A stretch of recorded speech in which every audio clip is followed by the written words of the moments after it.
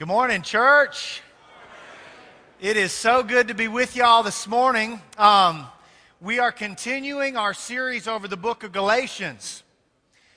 And this has been an especially exciting series. Now, if you remember some of the history, we really have been teaching and we really believe that the letter to the Galatian churches was Paul's first epistle, the first letter he wrote to encourage churches. Let me give you a real quick background before we get into this text. The Apostle Paul is speaking directly against a force that has come up against some churches he planted on his first missionary journey.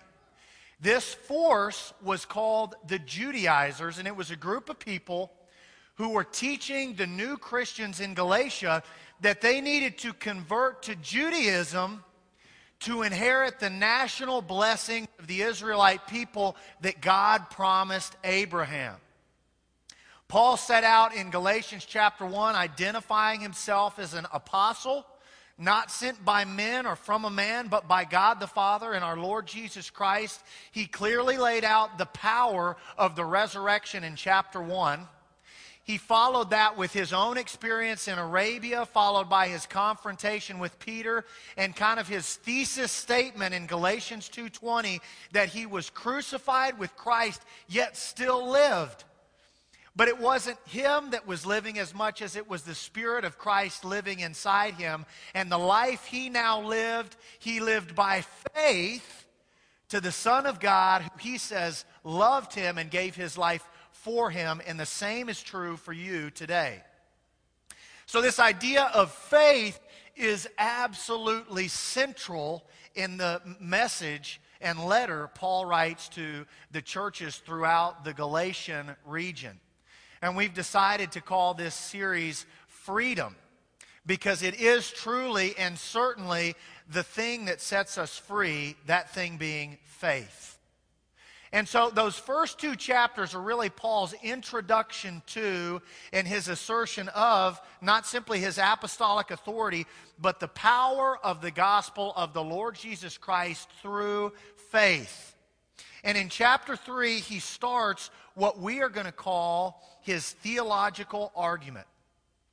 So Paul is going to use some theological texts from the Old Testament that would have been very familiar to his audience to justify this doctrine of the blessings of Abraham inherited not as a function of nationality, but as a function of spirituality through faith in the Lord Jesus Christ, God's Son. I'm going to read the whole text for today, which we're starting in Galatians chapter 3, verse 1. I'm going to read the whole thing, and I've broken this down into 3 parts. So let's get started. Pull out your Bibles, iPads, iPhones, or I've got it on the screen. The Bible says this: "You foolish Galatians, who has bewitched you? Before your very eyes Jesus Christ was clearly portrayed as crucified. I'd like to learn just one thing from you. Did you receive the Spirit by works of the law or by believing what you heard?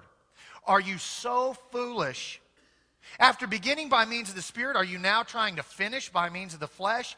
Have you experienced so much in vain, if really it was in vain? So again I ask, does God give you His Spirit and work miracles among you by works of the law or by believing what you heard? So also Abraham believed God, and it was credited to him as righteousness. Understand then that those who have faith are the children of Abraham. Scripture foresaw that God would justify the Gentiles by faith and announce the gospel in advance to Abraham. Quote, all nations will be blessed through you. So those who rely on faith are blessed along with Abraham, the man of faith. For all who rely on the works of the law are under a curse. As it is written, cursed is everyone who does not continue to do everything written in the book of the law. Clearly, no one who relies on the law is justified before God, because the righteous will live by faith. The law is not based on them. No, excuse me. The law is not based on faith. On the contrary, it says, the person who does these things will live by them. Christ redeemed us from the curse of the law by becoming a curse for us. For it's written, cursed is everyone who hangs on a tree. He redeemed us in order that the blessing given to Abraham might come to the Gentiles through Christ Jesus, so that by faith we might receive the promise of the Spirit. Let's pray. Lord, in these remaining moments, I ask that you would make your word come alive. Help us to see the historical significance and the current application of the words Paul wrote to these churches early on in Christianity. I ask that you would make our hearts and minds attentive and alert as we hear words of life from your word. In Jesus' name, amen. This first section of Galatians 3, I'm calling the foolishness of the Galatians. It's the first few verses. I've got verses 1 through 5 broken down into the foolishness of the Galatians. Paul says this, you foolish Galatians, who has bewitched you? Before your very eyes, Jesus Christ was clearly portrayed as crucified. I'd like to learn one thing from you. Did you receive the Spirit by works of the law or by believing what you've heard? Second time he says this, are you so foolish? After beginning by means of the Spirit, are you now trying to finish by means of the flesh? Have you experienced so much in vain, if it really was in vain? So again I ask, does God give you His Spirit and work miracles among you by works of the law or by believing what you've heard? There are three things the Gentile Christians in Galatia are doing that Paul describes to us in this text as being foolish. The first thing he says is, it is foolish that you have seen the power of the Lord Jesus Christ clearly portrayed as crucified working among you, and yet you've still decided to become entangled with the yoke of bondage that is propagated by the Judaizers, who would tell you that Christ's justification of you by His death on the cross is not sufficient for your liberty. But instead that you have to convert to the old law of Moses to fully experience the blessedness of being in the family of God and to have the blessedness of the promise God made to Abraham passed unto you. He says, how can you be so foolish as to have seen this with your own eyes portrayed in front of you and yet have gone back? Have you ever been looking for something that's just right in front of your face? My wife wears glasses, and some of you already know where I'm going with this metaphor. Sometimes she comes to me with the glasses on top of her head, and she asks me, honey, have you seen my glasses? And I, being the kind of person that I am, don't walk away from an open door opportunity to have some fun with my astonishingly beautiful bride. And I'm like, no, babe, I'm not exactly sure where the glasses could be. Teehee, you might check in the playroom, which has got like 10 million things in it, and would take hours to find tiny glasses amongst all the kids' stuff. It's a funny kind of an experience for me, but there is absolutely zero humor in Paul's words that are surgically precise in their direction to the Galatian churches. This is right under your nose, he would say. It's staring you in the face. In Louisiana, we say, if it was a snake, it'd bit you. You guys are laughing, but you've probably said that in the last week. I'm getting real familiar with the vernacular down here. Paul's saying, it is foolishness to me that somebody could confound, bewitch, confuse you into not seeing the truth that Jesus Christ is Lord, and that it is your faith that He has imparted unto you the inheritance that before this time was only geared towards Abraham's biological seed. What else does he say? It's foolish that you're not receiving this the way God's already given it to you. I would like to learn just one thing from you. He says, did you receive the Spirit by works of the law or by believing what you've heard? This is a baited question. If they answer the question, the answer takes care of itself. It's obvious that it was not until the crucifixion of the Lord Jesus Christ and the indwelling of the Holy Spirit in earth and in believers that God started to work incredible things, signs and wonders among them. They knew it. And yet so easily they were swayed. And what was it that was swaying the Galatian Christians? Certainly it was this. There was an enormous amount of cultural pressure put on the new Christians in Galatia to conform to what at the time was the culturally accepted religious standard as it related to Jehovah God, which at that time would have been Judaism. The application for us today is the same. There is pressure on you who are under the sound of my voice and you who are watching on the screen online, and welcome, by the way. There is an enormous pressure on you to relinquish the truth that Jesus Christ is Lord, that He is the one and only way to God the Father, and to add to the gospel by saying there's either more than one way, or Jesus is not the only way, or that Jesus Christ is God among many gods. I actually think that today, in our current age, we are under the greatest temptation to be in the type of pressure the Galatian Christians found themselves in, to sway from the clear teaching of the gospel and adopt instead a flavor of the month, culturally approved view. He says that's foolish. You know how you've received it, by the truths of God's Word and the transformational power of the Holy Spirit, not by current contextual accepted teachings of our fallen culture. The third thing he says is it is foolish that you are not finishing this journey that you started. Have you experienced so much in vain if it really was in vain? Are you so foolish after beginning by means of the Spirit? Are you now trying to finish by means of the flesh? This almost carries with it an idea of how could you? How could you? Remember who's talking here. You'd have to go back to Galatians chapter 1 to recall that Paul identifies himself as being zealous of the traditions of his fathers. And this is going to lead us where he eventually goes with the example he gives us in Abraham. This was a guy who is self-described as being zealous of the traditions of his father. In other words, to his audience, he was saying, I used to be worse than the Judaizers are. The Judaizers were saying, there is a way to inherit Abraham's covenant blessing. You have to convert to Judaism to do it. Paul was a nationalist. He was persecuting the church because the church was teaching that there was a way to God outside of being Abraham's seed. He was putting these people to death, persecuting them, and imprisoning them.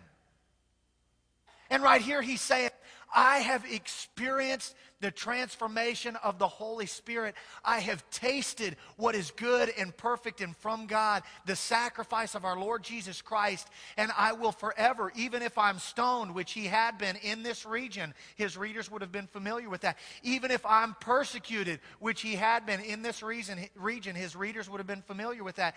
There is nothing that will shake my continuance in the gospel of the Lord Jesus Christ. He's saying, how could you? How could you who have tasted this reality be moved back into some of that old life? He picks up the story right there. I'm going to read again from Galatians. I'm going to start here in verse 6. This is the faithlessness of the Galatians. So Abraham believed God, and it was credited to him as righteousness. Understand then that those who have faith are children of Abraham. Scripture foresaw that God would justify the Gentiles by faith and announce the gospel in advance to Abraham. All nations will be blessed through you. So those who rely on faith are blessed along with Abraham, the man of faith. There's two things that were causing, based on what we assume is true from this text, the faithlessness of the Galatians. The first one is their confusion on the nature of righteousness. Their confusion on the nature of righteousness. It's worth taking a detour right here to mention a guy named Martin Luther. Some of you are familiar with this guy. It's his name that has generated a whole following of people known as the Lutherans. And Martin Luther was a Catholic monk, and he's quoted famously as to having said, "If a monk could ever have gotten to heaven because of his monkery, I was that monk." Regularly chastising himself, going without food for days and weeks on end, without adequate shelter, and there was an ascetic self-flagellation practice by monks during his time, which is basically beating and hitting myself and even cutting myself in an attempt to earn righteousness.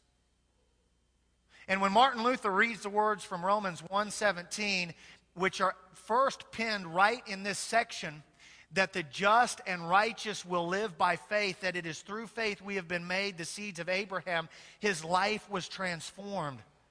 Because he knew at that moment that the righteousness of God was not something he attained to, as much as it was something that God imparted unto him through the Holy Spirit.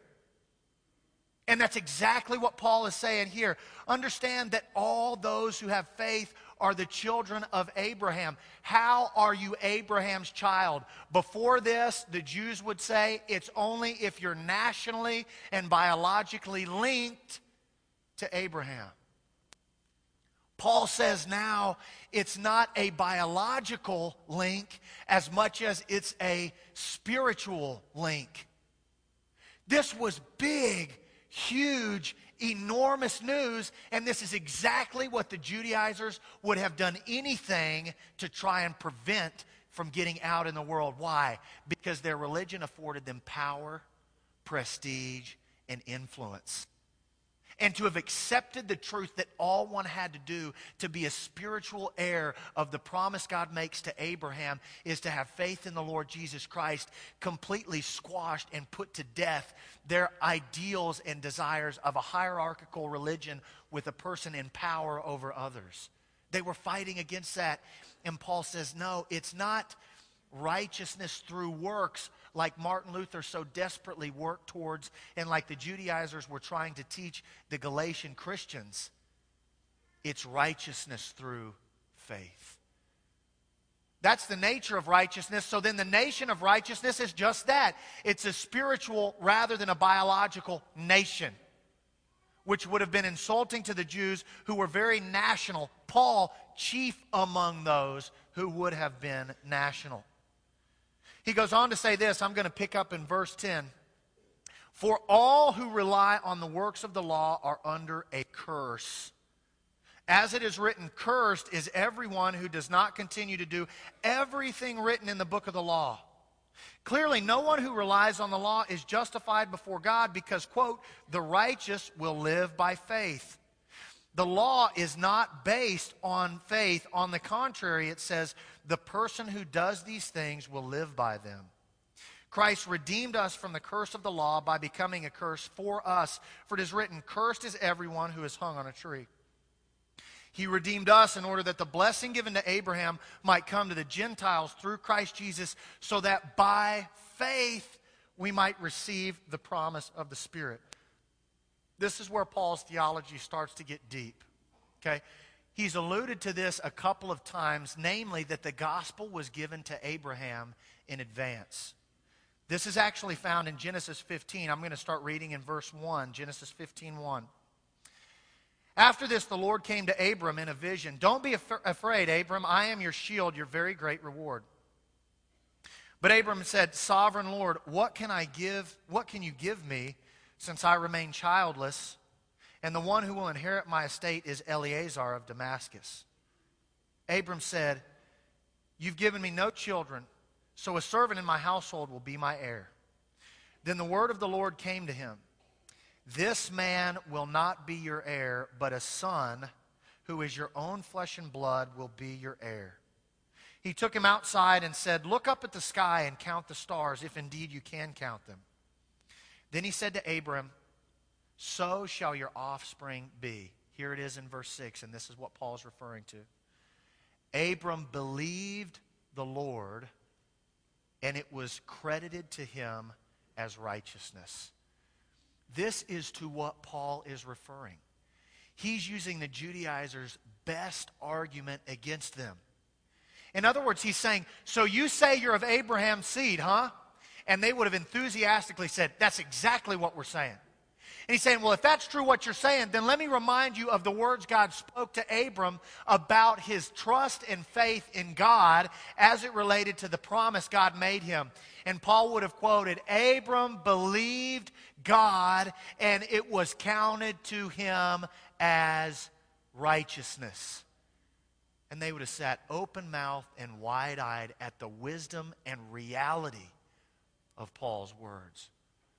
Certainly this is what prompts Jesus to teach to the Pharisees that you're like whitewashed tombs. Outside you look clean, but inside you're dead and decaying. I'm reminded of the parable of the rich young ruler who comes up to Jesus and says, Jesus, what is it that I have to do to be righteous? And Jesus names a couple of laws in the Old Covenant. And he says, all of these I've done from my birth. And Jesus says, now take what you've got, sell it, and give it to the poor. And the rich young ruler hangs his head in shame, turns around, and walks away. It's the same issue. On the outside, I feel like I'm doing something good and worthwhile that helps me lay my head on my pillow at night and sleep. But friend, I want to tell you out there, it is not about what you do that gets you to heaven. There is somebody under the sound of my voice today that is basing their getting to heaven on their works. That people would say, I'm a good old boy, or this guy would give you the shirt off his back, or he wouldn't hurt a fly. And that's great, and that's awesome if that's you. But that's not what's going to get you into heaven. Maybe you're on the other end of the continuum, and you would say, I feel like reverse. I feel like outside is death and decay and addiction and sin and debauchery. And I've got really good news for you. All of those things through the Lord Jesus Christ can be washed white as snow. Amen. Amen. Because, friend, it's not about what you do, it's about what God has done for us through the Lord Jesus Christ. In this last section of Scripture, the folly of the Galatians apparently is that they are drawn towards living under a curse. Let me give you a little more Old Testament theology here. Paul alludes to a curse, okay? In verse 10, for all who rely on the works of the law are under a curse, as it is written, cursed is everyone who does not continue to do everything written in the book of the law. There are two functions the law serves. Okay? One we're familiar with, and that is that the law is designed to show us our sin-sick nature. It's designed such that when we try and adhere to it, we fail and fall short. But it's not that the law in and of itself at that moment curses somebody. It's clear in the Old Testament, God set up a sacrificial system and indeed even established a day of atonement whereby people's sins could be forgiven in accordance with the old law. So why at this moment in time is Paul saying, if you're living under the old law, you're cursed? I'm going to tell you why. Because the moment the Lord Jesus Christ came to this earth, lived a perfect sinless life, and died despite the fact that he was innocent, and was buried for 3 days and rose again, at that moment, it is only the sacrifice of the Lord Jesus Christ that can make atonement between man and between God. Which means that if I'm trying to live in accordance with the old law, there now is no atoning sacrifice other than my faith in the Lord Jesus Christ, because it is Him upon whom God placed our sin and substituted our curse so that we could be out from under the curse and live dead to sin, dead to the consequences of sin. This is what Paul tells the Galatians in Galatians 2:20, I am crucified with Christ. I'm dead to the old law, the old ways, and the consequences of sin. And now I live. And I understand that it's not I who am still living, but it's the power of Christ in me. And so what do I do now? It's not as though Paul would espouse faith only without works that follow a faith-filled life. He says, now I live by faith. And in the Hebrew, there is no word for faith outside of faithfulness. I live by faithfulness to the Son of God who loved me and gave himself for me. What he's telling the Judaizers is, if you are trying to get people to convert to that old law, you're killing them. Because there is no sacrifice for them outside the Lord Jesus Christ.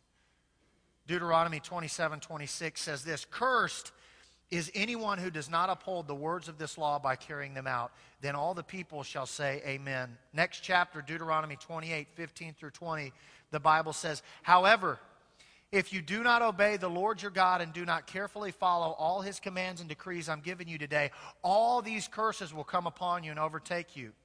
You'll be cursed in the city and cursed in the country. Your basket and your kneading trough will be cursed. The fruit of your womb will be cursed, and the crops of your land, and the calves of your herds, and the lambs of your flocks. You will be cursed when you come in, and cursed when you go out. Friend, that is our inheritance if we do not align ourselves spiritually with the Lord Jesus Christ. But thank God the story doesn't end right there. I'm going to pick up verse 13 in Galatians 3. Christ redeemed us from the curse of the law by becoming a curse for us. For it's written, cursed is everyone who hangs on a tree. He redeemed us in order that the blessing given to Abraham might come to the Gentiles, not of biological descent, but of spiritual descent through Christ Jesus, so that by faith we might receive the promise of the Spirit. If you could read the Greek word for redeemed, it's exorazo. It's a commercial Greek word. Here's where it would have mostly been used, what context it would have mostly been used in. The purchasing of a slave from a marketplace. I'm purchasing this slave person for myself, for my service, for me. When his readers would have read that word, they would have recalled the words Paul just spoke. Wasn't it before your very eyes that Christ was portrayed as crucified? Didn't you see me raise a lame man who was lame from birth through the power of the Spirit? Don't you remember that old, miserable life that you would have given anything to have given up, and how hopeless you felt at not being able to inherit the national biological promises that the Jews were teaching God made to Abraham? Don't you remember? And now you've been redeemed. You have been bought with a price, and a perfect, sinless, spotless lamb was made a curse for you so that you now no longer had to live under a curse. This is the application, friend. The enemy was going to use whatever he could against the Galatians to try and turn them, orient them away from the Lord Jesus Christ. What he was using at this specific time was a cultural, religious behemoth that was very popular and very difficult for new Christians to argue with. What he's using in your life, only you can know. But I promise you this, as hard as the enemy was working to destroy the earliest church plants of Paul's missionary, he is working just as hard to try and destroy and discourage you and to get you to turn from the blessing you have inherited through God by faith and instead turn towards that cursed, sin-sick, godless life you lived before you were baptized into the Lord Jesus Christ. My prayer is this would challenge you. Paul would say, how could you? How could you ever for one moment entertain any of that old life stuff? And that's the function of this series, in fact. Live free or die trying. I'm going to say a prayer. If you have a need, we want to pray with you. If you've never been immersed into Christ, if you are struggling with something, allow us the opportunity to connect with you and to minister to you. After I sing, we're going to sing a verse. After I pray, I'm not going to sing or you might leave. After I pray, some better singers are going to sing, and we're going to give you guys the opportunity to come forward today. Let's pray. God, wow, we are awestruck that you would have created a way for us all to live free from the curse of the law and from the misery of sin. And that's the purpose for which you gave us your Son, the most precious gift ever given, our Lord Jesus Christ. I ask that hearts here would be open to your influence and that lives would be transformed through this series and that you would minister to every need in this room. It's in the name of our Lord Jesus Christ we pray. Amen.